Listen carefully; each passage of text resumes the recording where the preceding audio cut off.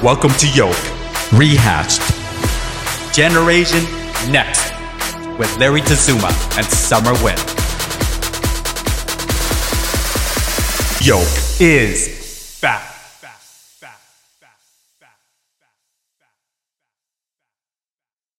Hi, and welcome to the Yolk Podcast. My name is Larry Tazuma. I'm your host today.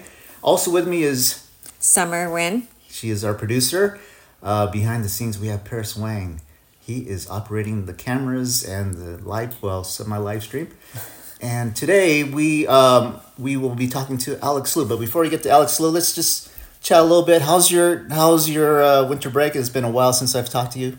Oh, we never go out New Year's Eve. We don't like the traffic and the crazy drivers. So something was different this year? My friend visited me in, I don't know, it's really, I sound so boring, but my friend visited me and we did all this 3-day hair journey for her. And then we met my parents for New Year's Day for eating Vietnamese food, wow. Which is typical for, I think, a lot of Asians. We just go out and eat at an Asian restaurant. Right. Yeah, and we'll do that for Lunar New Year too, right? So that's right. Yeah, and just eating. That's great. Yeah. For me, I broke my ankle. So oh yeah. I didn't have my surgery until the 22nd, but I actually broke it on the 7th of December. So I was kind of I was limping around with a kind of a wobbly ankle for a good couple of weeks before I had the surgery. Yeah. So.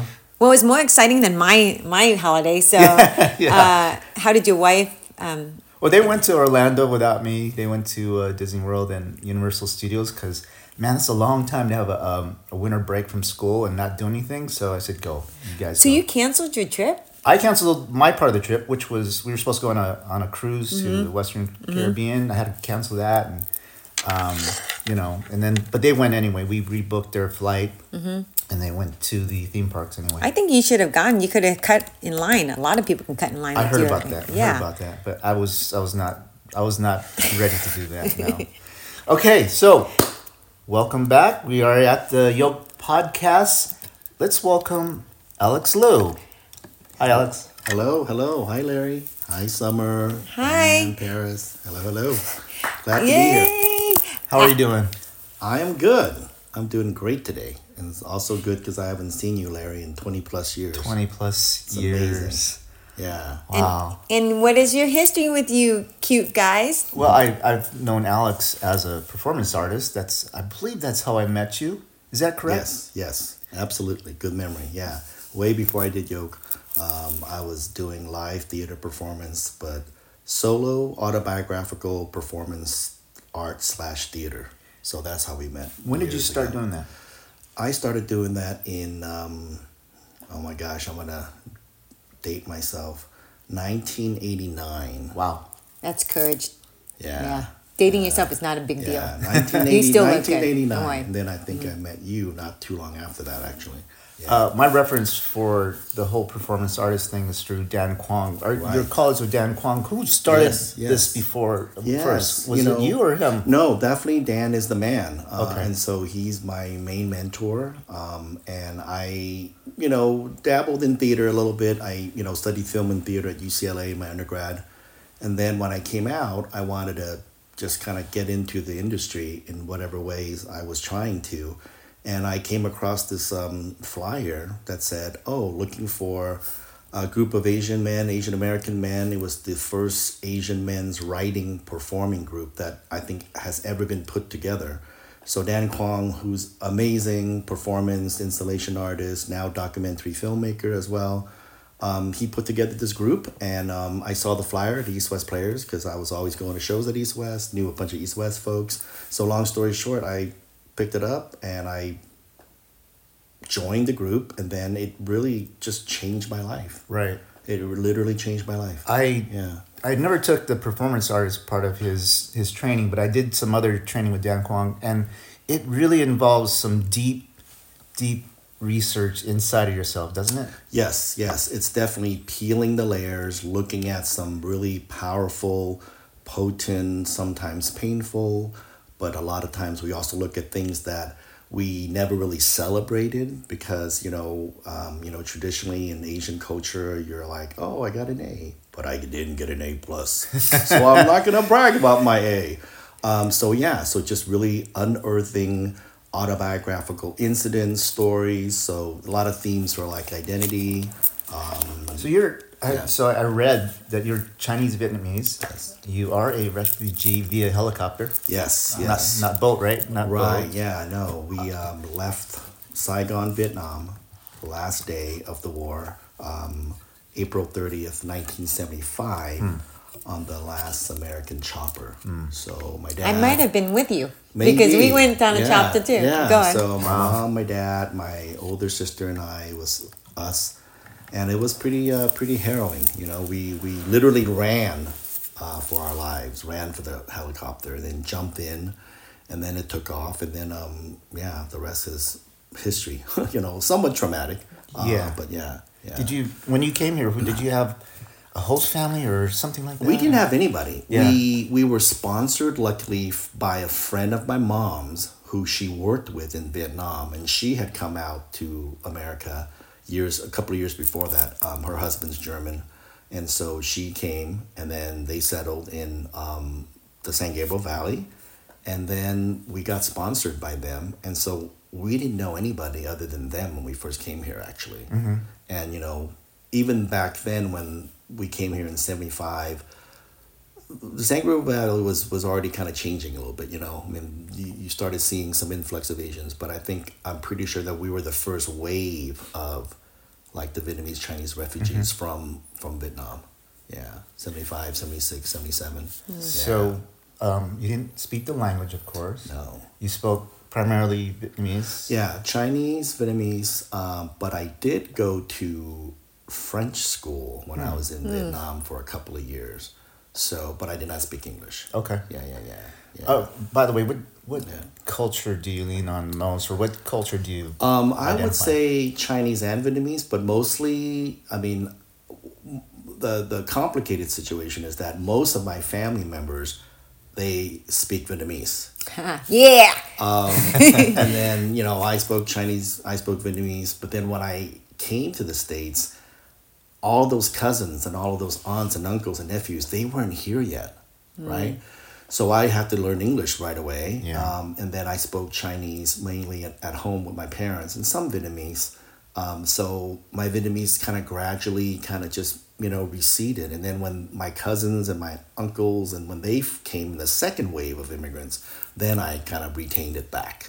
So yeah, so I would say I connected both. Are you saying the Chinese? Is it Cantonese or is Cantonese? Cantonese, Yeah, okay. Cantonese. Yeah. But my dad drilled us in Mandarin when we were kids, so I also speak Mandarin. Mandarin too? Wow. Yeah. Multilingual. Yeah. I love that. How's your French? I used to be completely fluent in French, and then maybe like after a year and a half of being in the States, I just lost it. But if I looked at the words, I can still read it. I bet you can bring it back. Yeah, I can still read it phonetically correct, but I wouldn't be able to converse in it. Think of all the roles you're going to get in France with the French language. You'll be like the only API artist. I wish I spoke fluent French again, but one of these days I'll probably try to go back to it. Okay, so one more question about this performance artist. Sorry to cut that part short, but I want to. You've had is it a traveling show? Is it a so one-man show. After I joined the Asian men's group with Dan, we actually traveled and performed for a couple of years in just different cities here and there.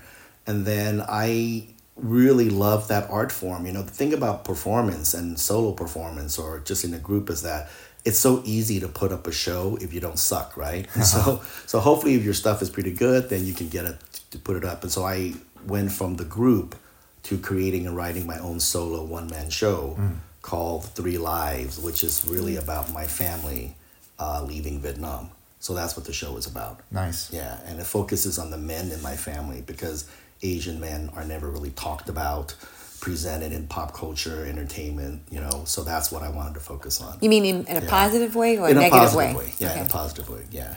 So when you do this performance, does the feelings are still raw? Oh yeah, the feelings are always there because you've lived it, right? And so, but I've done it for so long that when I go on stage now, everything is real. I know it sounds kind of odd, but everything is real. Like the intensity is there, and I just sort of access it on stage, and I'm able to just access it, visual memories, images, words, and everything, experiences. But then when I leave the stage, like I just leave it there. I don't go home with it.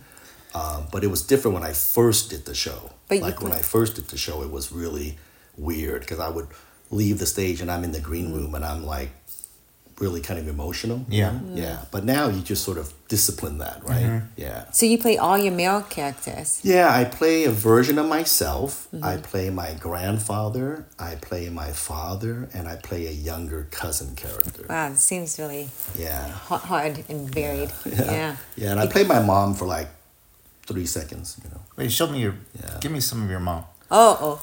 I'm really oh my gosh. I'm glad I didn't ask. My mom, it's in Cantonese, so it's just like, Phai đi la, phai đi con yêu cháu la, phai đi con yêu cháu la, sịch phán la, phai đi la. I mean, Yeah. I mean, it's, yeah. So, wait, you do the women characters too? Well, no, just my mom, a quick little scene. Do you change the clothes or you just play it in I have a couple of wardrobe changes. Okay. I think that's cute. If you even I don't know about the timing, but if you were able to do that, that'd be funny. Yeah, I have a quick wardrobe change where let's say there's like a song that's playing or a sound effect that's playing, and then I literally like go off like to the side of the stage and I take off the clothes that I was wearing, I put her back on, and I come back out. So I've been able to do it really, really fast. But there are some performers who literally have like one of those like clothes racks on stage, and then they do their character and then they walk away and then they put on, and it's still like really amazing, Yeah. I mean, like Anna Devere Smith, who's one of my performer heroes, when she did Twilight LA about the riots, that's what she did. She did Daryl Gates. She played Daryl Gates. She played Rodney King, but she just went off and you see her, they dim the light and she puts on a little outfit and she puts on like a police hat and she comes out and she's Daryl Gates. Wow. So I love that about her. That whole transformation. Yeah. But I don't think I can do that, so I just kind of dart off. Yeah. Okay. So let's get into what you're doing right now. It is called... So I am in the new Netflix show called The Brother's Son. Yeah, congratulations. Thank you. I saw it's trending number 3 on Netflix right now. Yes. It's awesome. mostly solid, really, really positive reviews. On Rotten Tomatoes, it's gotten really great responses. So I'm super happy, super proud of the show, and just very grateful and very very humble, to be quite honest, to be a part of that show and with that cast. And I didn't think that would ever happen, but so soon after you came back from your theater. Yeah. And so I was doing auditions like, oh my gosh, almost 30 years ago, and I was with the Sun Agency. And that was an agency that if you're an API actor, the Sun Agency, they're very, very famous. And I was represented by the Sun Agency. I auditioned for some really cool stuff. Didn't get anything, but just being represented by the Sun Agency was a real privilege. And then my performance stuff really took off. And so I just kind of like, how they say, you have to just like ride that train, right? And I'm so glad I did because I love performance. It's made a career for me, thank goodness. And so I put aside the stuff, and then of course Sun Agency closed its doors years ago, and I haven't had any auditions for ages, for 25 years. Long story short, the last couple of years, I was just telling Sommer this on the ride over here. I was like, I look older, for better or worse, packed on a few pounds.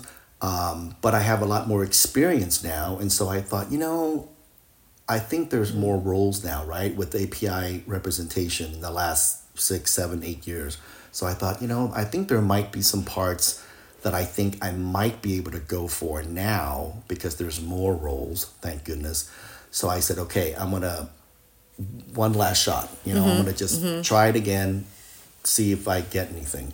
And then I thought about that for about 2 years, like just really thinking about it, and just putting that energy towards that for what it's worth. And then I surprisingly got signed by an agent that wasn't even taking any more clients, as a matter of fact, and he signed me, which is really so happy about that.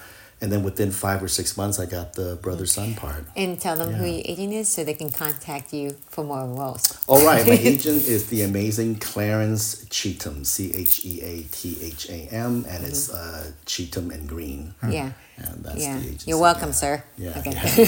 And Clarence is amazing. So, but I got that part and just had a blast working on it, That's so exciting for you, Alex. You Yeah, deserve thanks, it. You've been doing your homework for a while. Now, I've known you for, like we said, a long time, and you've had this signature look. Sommer, for the folks who are listening instead of watching this, what can you describe Alex's look? Oh, you want me to do it? Okay. Okay. Let me just. This is okay. Be kind. I'm not saying I'm not going to be kind. I'm just trying Honest but kind. I'm just trying to pick out the best. I'm not one of those who want to shame people. Sure. But he has long hair past the shoulders, actually longer than mine, which is interesting when I see men who have longer hair than me. And then he has a scruffy beard. Much grayer now. Yeah, what do you guys call that? It's like a beard and a goatee. Yeah. The whole mixed family of hairy of hair, and it's salt and pepper. But hey, after all the years that he's been taking a small break outside and only into theater, is the fact that he still has hair, guys. Yeah. Still has hair. Not too much on top anymore, but well, I'm short. I can't see that. Yeah. Okay, so oh, thank goodness. Yeah. And then and a few wrinkles. You basically look the same from 20 years ago. Oh, so thanks. packing the pounds is not a big deal. It's just packing for the role.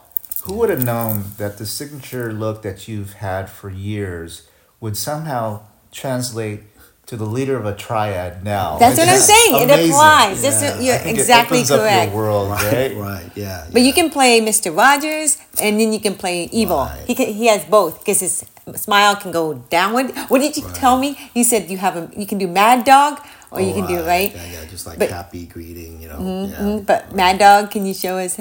Well, if you guys can't see it, but that. What is your character's name again? Noodle Lips. Noodle Lips. Was that the character that you auditioned for, or did they change so it? what's so interesting is that I auditioned for a different role. Okay.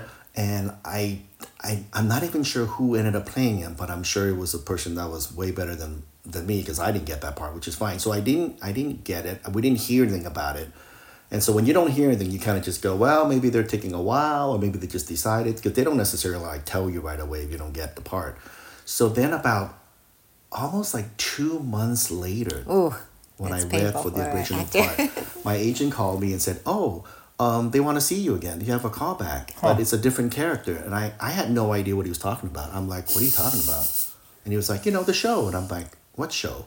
Because I had gone on other auditions, right? Yeah. And so he said, the Netflix show, Brother Son. And I said, oh, okay. And so I went back, and it wasn't a self-tape audition.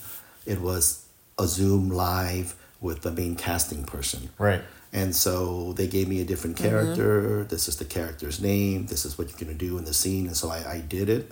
It was a comical scene.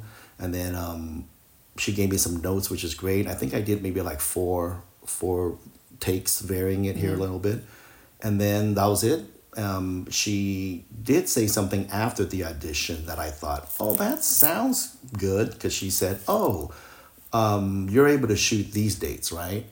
And I'm thinking, well, of course I can. But I thought, well, do they say that to everybody? I don't know. I mean, Well, you told me they spent a while with you, right? Well, that one was not too long. Yeah, the most recent audition I had. Oh, okay. It was almost 30 minutes. But yeah, so then I didn't hear anything about it. A week later, my agent called and said, "Hey, you got the part." Nice. And I said, "Oh my gosh!" I was totally stunned. Yeah. Usually, I don't know about other casting directors, but sometimes when we spend a little longer on an actor, if we say, "Oh, you were great, thanks, bye," right? Right, But if right. we say 10 minutes, 15 minutes, we're like, Yeah. oh, your chances of they want to see you play. That's Right, your right. chances have just elevated. Right. So that's what it was like with Brother Sun. I mean, when I went back for the live Zoom callback, I mean, she gave me some really good directions, and then I think the third take, she said you can kind of just, if you want to add a few phrases, you know, in ad-libbing, Mandarin, that's you so know. fun. So I added some Mandarin phrases, you know, which I think made it in the actual show. Do they? Yeah.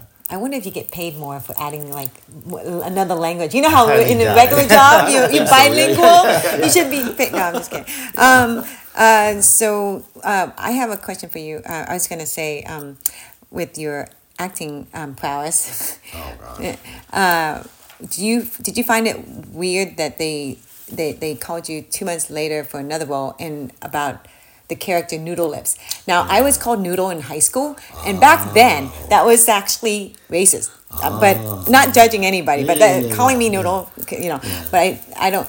But because my school was like 1,000 kids and only 4 Asians or whatever, 4 or 5.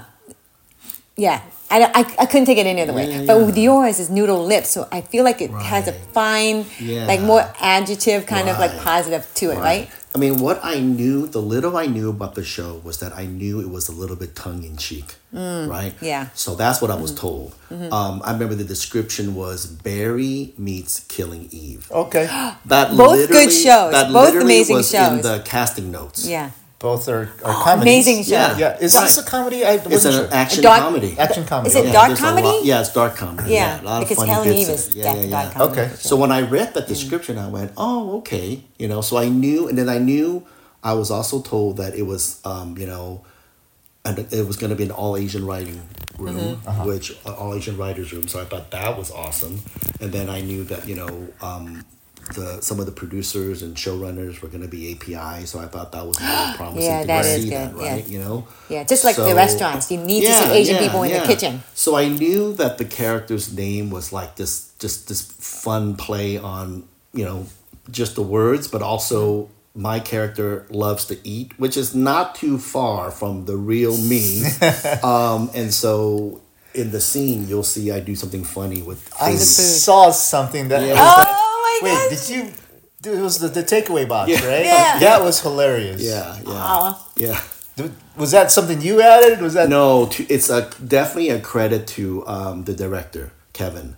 And so I was training with the stunt team for the week before we shot scenes. And then third day that I was training with the stunt team, who is amazing, by the way. I mean, bravo to those wonderful folks. They really embraced me and welcomed me.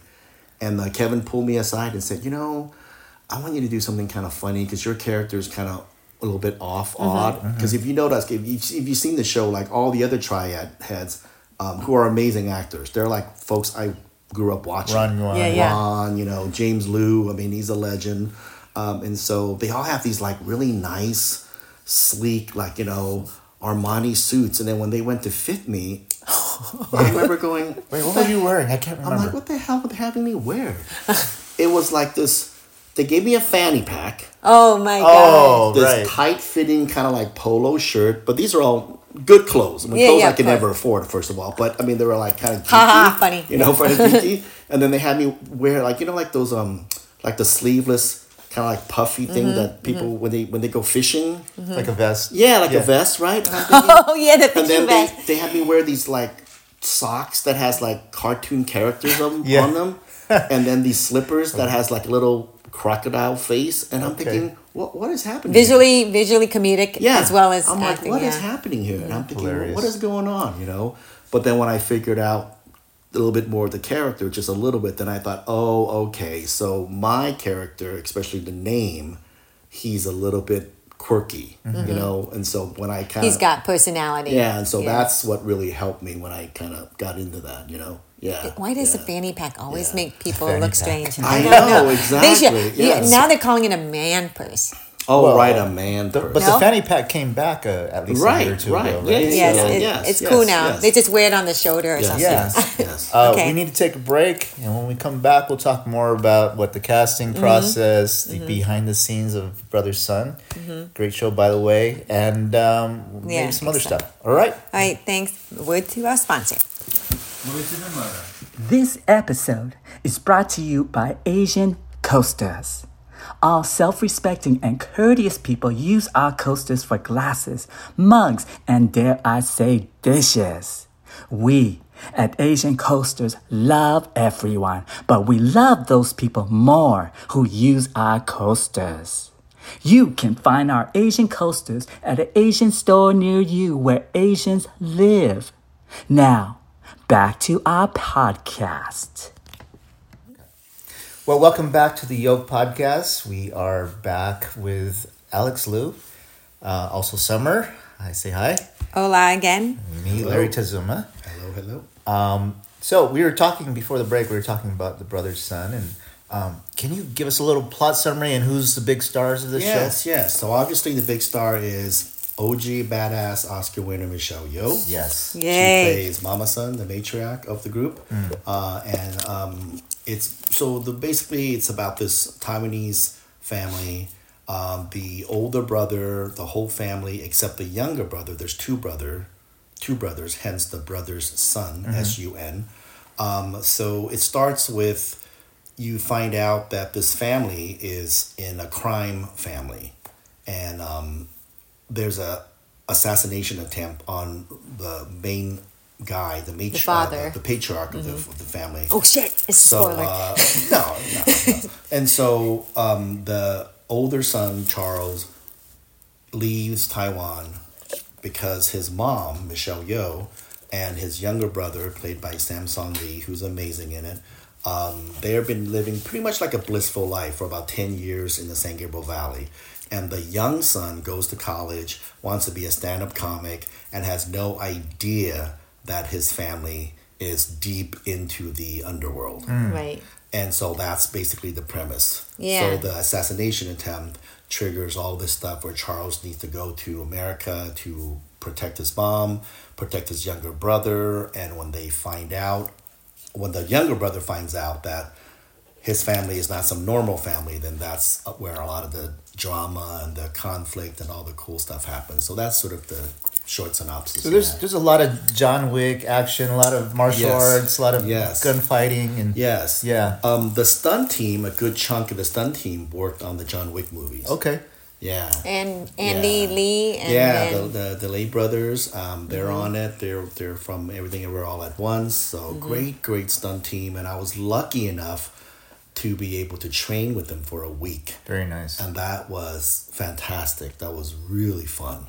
I know, and I asked you if you were fighting, and you said... No. I don't do any fights. I just react. But it was such a complex kind of a choreography because there's this big action set piece in episode 7.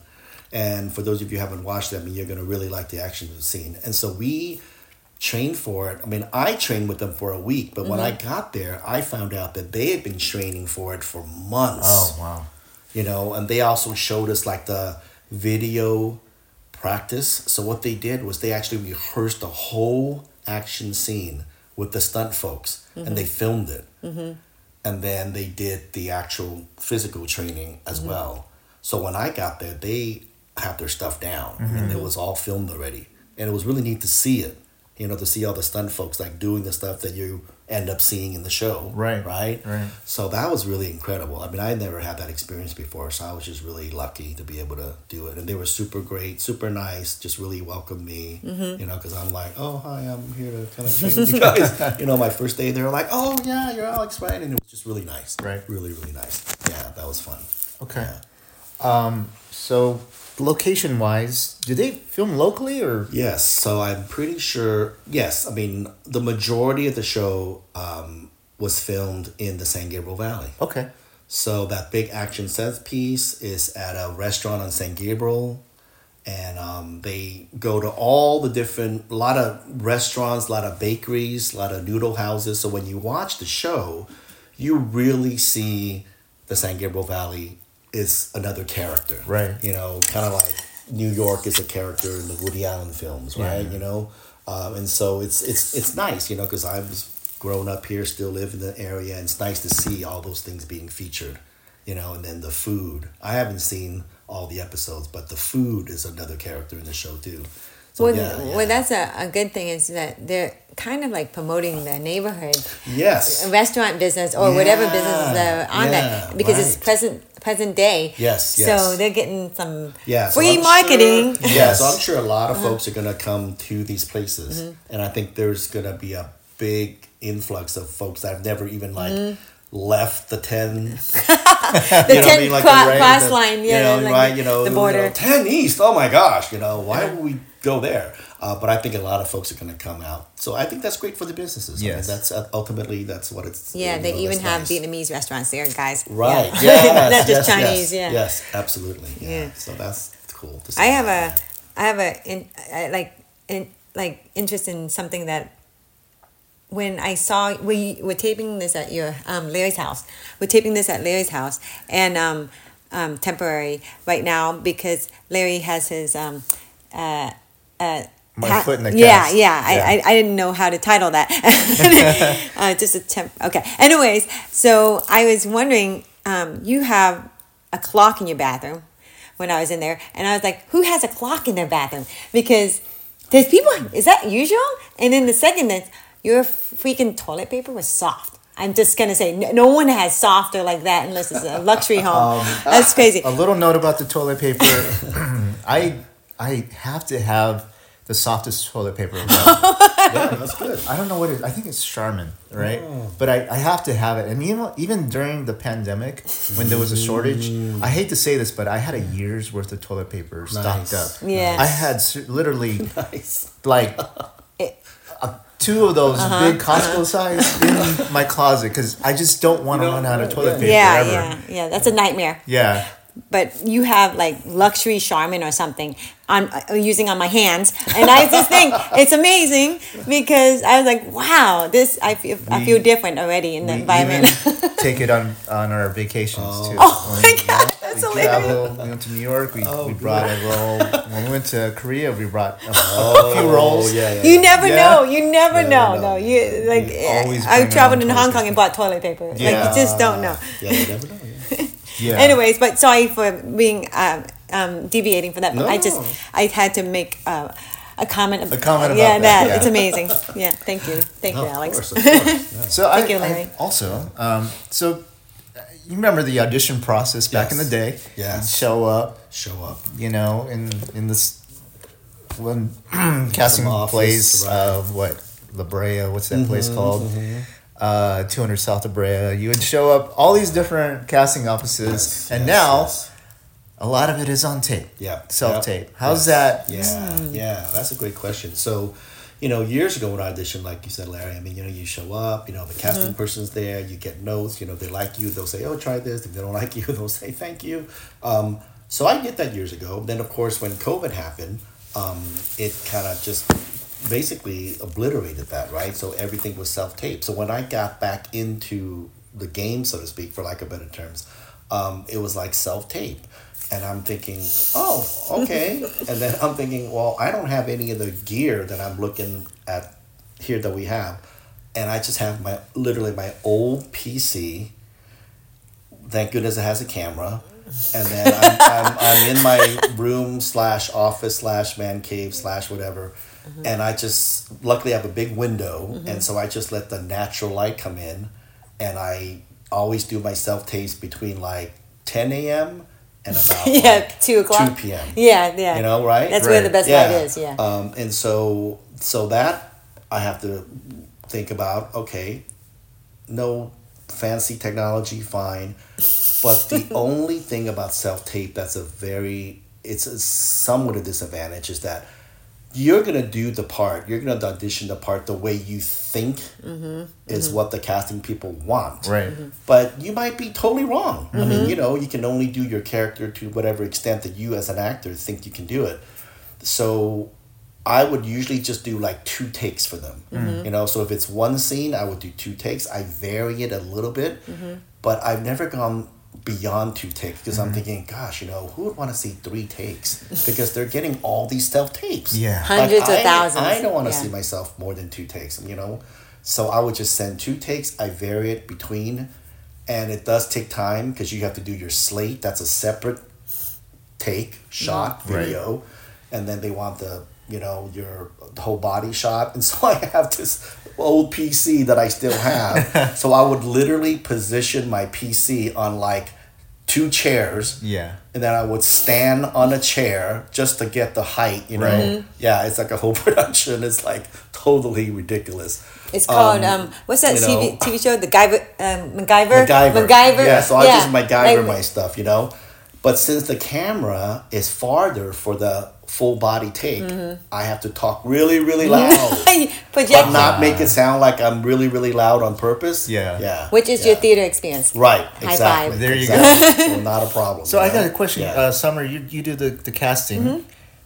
So does it matter if you send in your self-tape early or later, or does there an advantage of sending it early? I can only speak for myself, but with I like that question, and also want to bring up the fact that when Alex said about the variances for the self-tapes, I usually send notes to all the actors when I hear the director say their comments about how they perceive a character.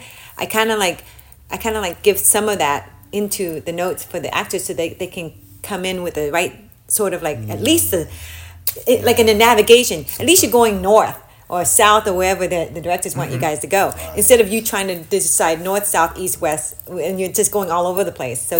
But I gotta say, when I watch Instagram of actors talking, I also agree with them that you have to feel a little lost, so that there's more actors have to feel a little lost in their scene, so that the directors can play with them more. Because if you know exactly what you're doing, that's one variance, right? That's one and then the other one is, for me, I like to see a different take on the second scene. Second take. Yeah, because to me, consistency is great, but I like variance for me. I see. Because what if I want to put you in another role that if the director didn't choose you for this role, I want to choose you for another role. Okay. I want that whole imagination of you. So you want to see range. Yeah. Oh, thank you. The shorter version. Right. And then your question was what? Oh no, so they always have a deadline. And early or late. Usually this note that says, "Hey, get it in sooner than later," right? So does that happen? Yes, it's almost like, look, if you can't get it within a certain as soon as possible thing, then I feel like you're not kind of ready, because if you're on set, they change things up so quickly. If it takes you hours to do something on one scene, you're not. I don't know. It's just harder for you. Okay. So I know some of the actors do their homework ahead of time before the shoot, but because some directors change up, some writers change up the scene, you have to be ready. So the audition, if they're giving you, hey, today. Alex says, I want Alex to do a scene by 4:00. Right. He just has to do it. You just got to do it. Yeah. And if you're like in the beginning of the roster of people sending in, more likely they'll take more time with you. Later, to look at the tape. Yes. And stuff. Sure. Later, for me, I'm tired. Yeah. And then I'm watching like at midnight, 10 more show up. Am I going to see the whole scene? Hard to say. Probably not. Hard you to see say. bits and pieces and next. But yeah, I'm not going to say I don't, but I'm just saying it's harder because I'm tired. I've seen that's 100. insightful. Thank you. Yeah. You're right. And then usually, with self-tapes, the longest I've had to do it right after I get the sides from my agent is like 4 days. The longest. I don't think I've ever gotten where it's more than that. So I try to do it within 2 days. So I try to send it to my agent the day before it's actually due. So that's it, because I need a good couple of days to just sort of get the character right. That's what I try to do. It's fast. Yeah. And then the scenes is crazy. He had 6 pages for an audition yesterday. Whoa. And I'm like, amazing. That's 2 big scenes. It was 2 big scenes. That's crazy for Are you guys. good at memorizing? I'm good because of theater. Okay. Yeah. And so I can do a scene, thank God. I can do a scene, memorize it. If I have a little bit of time, then I can do it, and then I'll just go right. Can you back share to it, a little bit about your process of memorizing? Yeah, so if I get the sides, I would first just read it silently. I would just read it, and then if there's notes about the character, which is what you do, Sommer, for the actors, which is great. So I always appreciate that. Usually it's like a little short paragraph. So I'll just read the sides a couple of times on the laptop, and then I just kind of walk away from it. And I just sort of think about the character, and I think about the lines. And then I just, it's kind of odd. I mean, this is just my process. I mean, I don't know if it's great or not great. No. And then I just, I'm very quiet about it. Like I just kind of walk around. I just think a little bit of the lines, and I don't even memorize it yet.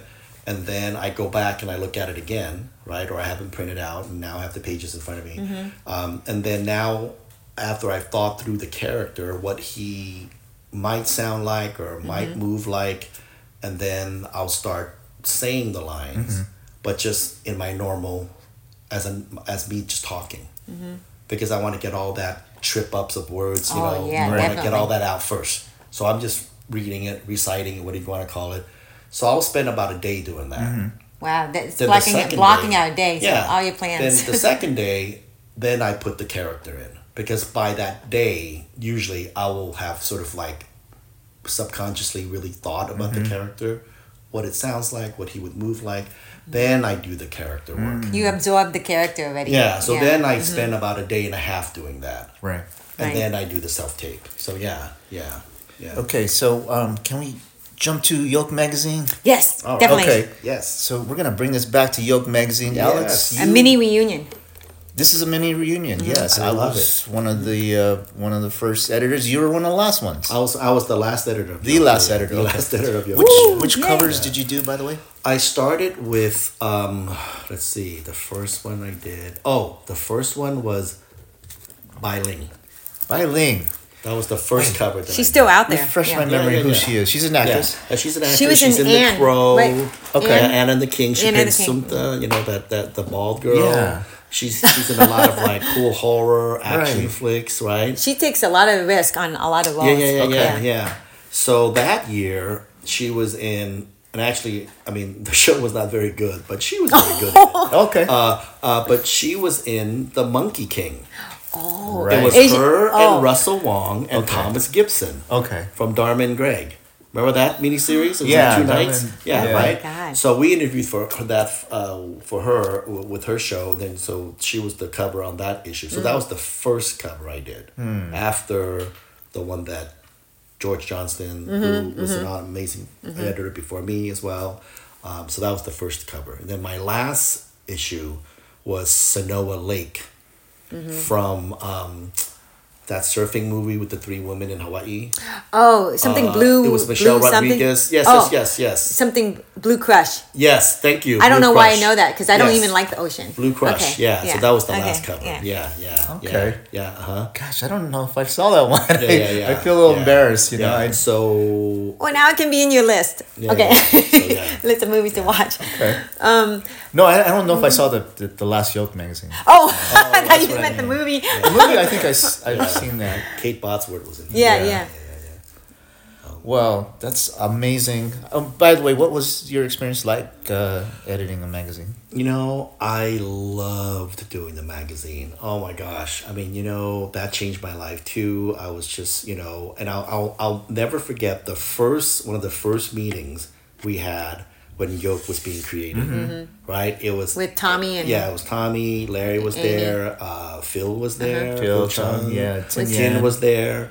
And it was really great meeting because we all sat there, and then Tin and Tommy, they had a bunch of magazines, like all the magazines that you read or don't read, and they're like, okay, so I'm gonna give you guys like 10 minutes, go through all the magazines, and then rip up pages that you think, that you like what do you like about it, and then that was like so fun because it was like, oh yeah, so it was really cool. I remember that first day. Well, your covers and were really professional, very well done cover shots, and then your interviews were very poignant and realistic. Nothing trivial or fancy. I mean, I think what I love about Yolk was that, it was I still look back, I still think, it was ahead of its time. I mean, from the first issue that we put Margaret Cho on, Obviously, I wasn't even yeah. involved when that was happening. I mean, I was like one of the writers, but I hadn't even had an article in the magazine yet, Right. And I just loved everything that Larry, Phil was doing at that time. And I was like on board, like from day one, Tin, and, it was a great crew.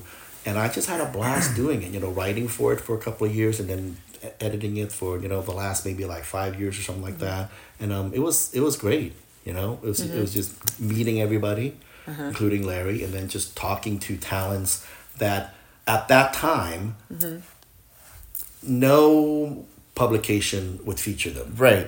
No That's one would what I'm so proud I know, of. I know, cover you guys. As a collective. feature. Right. No, Yeah. you guys you know? basically started them off almost. It's almost like they're new. What do you call it? I don't have children, so I don't know what they're called. But starting shoes or whatever. The shoes. Baby steps. Baby steps. Yeah, you were their first step, and then they grew from there. It's like plants just skyrocketing to a tree. We knew the importance they were bringing to the to culture. You saw it. Right? You saw we it. knew that, but everybody else did. Meaning like non APIs. And I mean So I think I always look back and I always think, man, it was very, very ahead of its time because we featured folks that no one else was featuring. No one else even thought of calling them to say, hey. Not even a cover. I mean, just like, hey, we want to do a small story on you. And I think we did that very well. And I'm so eternally proud of that. Yeah. There's been people who've asked me about the experience of working for a magazine or being an editor for a magazine. And I always say this, when you become an editor of a magazine, there is not anyone in this world who does not want to talk to you. They'll give you some time, a quote here or there. I don't know what it is. There's this wonderful sort of good power about being an editor of a magazine. You can just reach out to anyone and That's true. That's true. they'll be open to it. Yes. Does that mean they kiss your ass or? No. Okay. I don't know what it is, but you say, I'm the editor of such and such, and then, okay, and then they'll give you they'll give you. It's not like my husband who's a nurse and he says he's a nurse and they like turn around. I mean, he could save their life one day, me in the freaking Of course. Okay. I don't have to know you, but anyways, I'm sorry, digressing. No. What about I love your program. Yeah. Yeah. Can I Oh, throw yeah, a quick anecdote about people talking Of course. to magazines, right? Larry's totally correct about this. So this is a really cool little story. I just have to share this. So when Phantom Menace came out, right? I knew, because, I'm a geek. I follow all the behind the scenes. So I knew that Doug Chiang was the main visual designer for Lucasfilm, right? It just so happens that he also went to UCLA Film School, but he was a couple of years before me. So I actually never met him at UCLA. So I knew Doug Chiang was designing those 3 movies, right? So I remember I turned around to Tommy Tam and I said, you know what? We got to go to Skywalker Ranch and we got to interview Doug Chiang.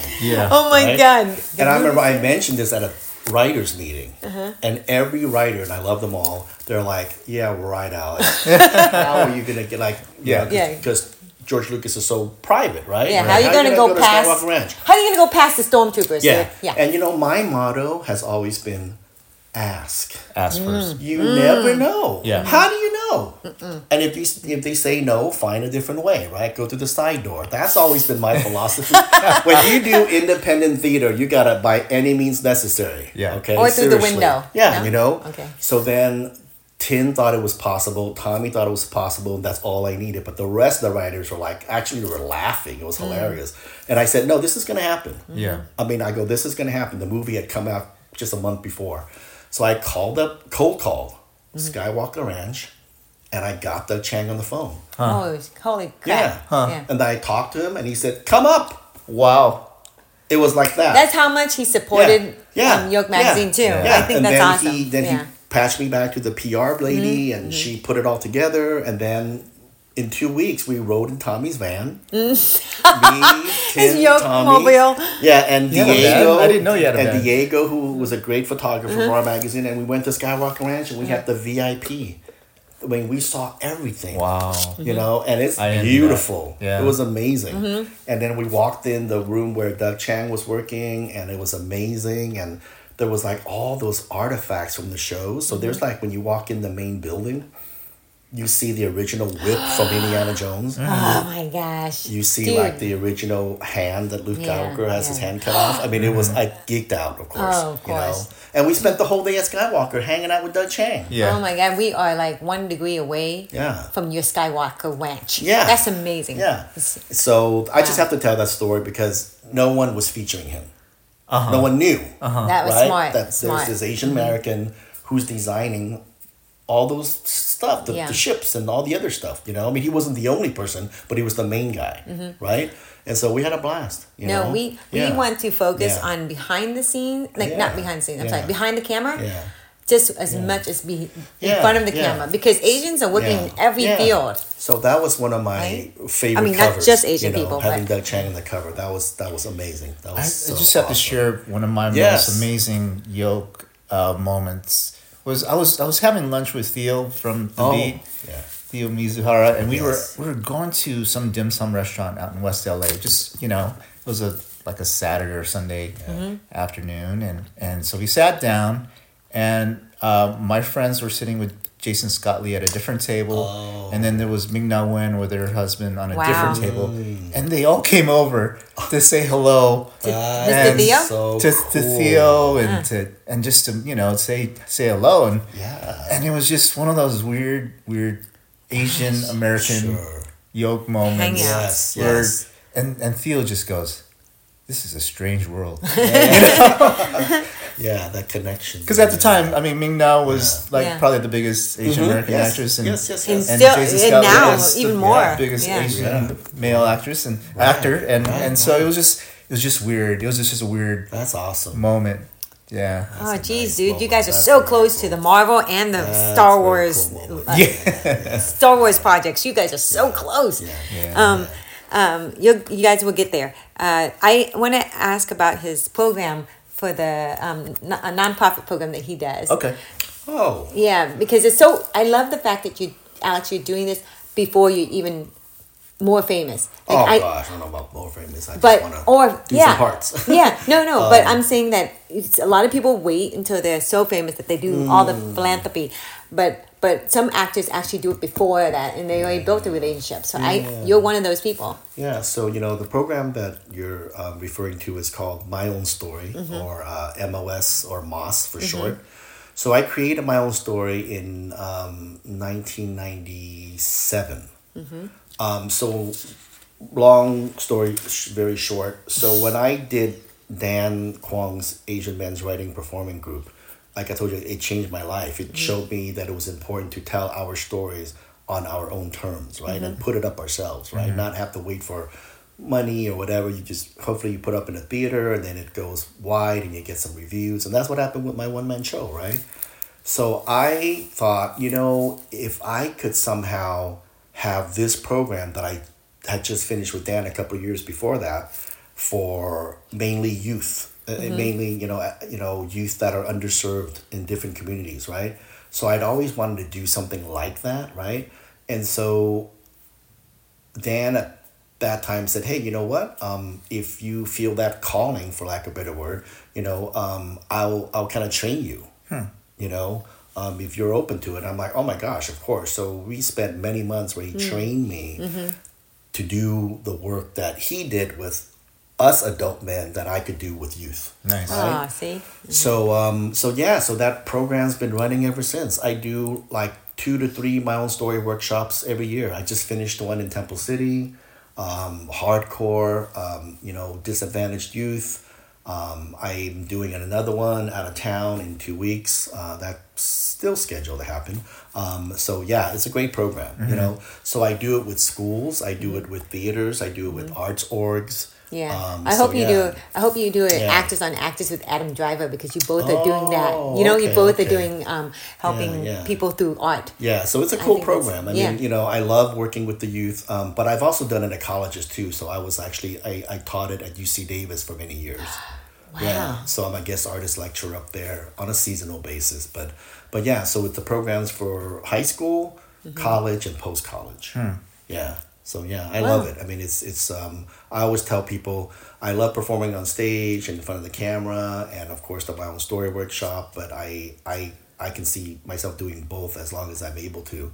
But my own story workshop is really dear to my heart. That's commendable. I love Sounds it. great. How do listeners get in touch with you or find out more about this program? I had a website, and then I realized that I hadn't checked for a while, so I have to check it. So I'm not going to throw out the website. I guess they can contact me. Do you have an Instagram? No, I need to have one. But you can find me on Facebook. The OG Facebook. Is it public? Oh, yeah, the OG yeah. web. I think it's public, yeah. And then they can always email me. I mean, my email is really easy. So Oh, wait. Don't say the email. Yeah. Well, if you want the hackers to come. Oh, that's right. Okay. They can also get through your agent. So you Oh, that's true. That's true. There you go. Yeah. Thank you so much. Of course, I yeah. forgot I'm about paranoid. that, yeah. All right, and then that you will get an Instagram soon. Yeah. Not because remember I told you somebody's gonna take your name I don't for know Instagram. about that, but- If you no, they do. yeah, They always do for actors. Oh. Just like the .com, Oh. like if for you LarryTazuma.coms when What you they call get squatting famous or something? yeah, they is that squatting? Yeah. Oh, they have that for internet too. Well, Yeah, anyways. for internet, they'll take a very popular. And then you have to name buy your then you gotta gosh buy darn it. name on. Yeah. That's interesting. Okay. Okay, so Thank you, I think- Alex. Thank you, Alex. I think you we're so ready to much. wrap this up. We have. How do we get in touch with you, Sommer? I'm with you. So, but summertime at summertime casting, Instagram. You can find me. Oh, sorry, SOMMER. SOMMER. Yeah. Right. I'm at LT Goto on Instagram and Larry Tazuma on Facebook. Oh, LT Goto also on X. And how do we reach you, Paris? Paris. DJ Paris Wang? Very easy. Paris Wang official. Paris Wang Yeah, official. at Paris Wang nice. official. No pairs, no On hyphens. Instagram. Yes, Instagram. Love it. Yes. Paris Wang official. Yeah, and I have it in the description. Anything you guys need to find will be in the description. Thank you so much for All listening. right. Yeah. So special thanks, Paris Wang, Tommy Tam, Yay. Tin Yen, Sommer here, and my wife for allowing us to use her basement as a studio. Yes. And Amy too, which we'll have to have Yes. a No, you big- guys want to do a full reunion with the Yolk Yes. That's gonna be great. We can in do the it here if you future. like. Yes, Look out for that episode. Yeah. Yeah. And your child, but we won't name her No. because we don't want anybody to go for her birthday or anything like that. But anyways, Okay, so this was the you. Yolk Podcast. Thank you very much, Alex. Thank you, everyone, and we'll see you next time. Stay tuned for the next episode. Pop the yolk and spread the love. Yolk is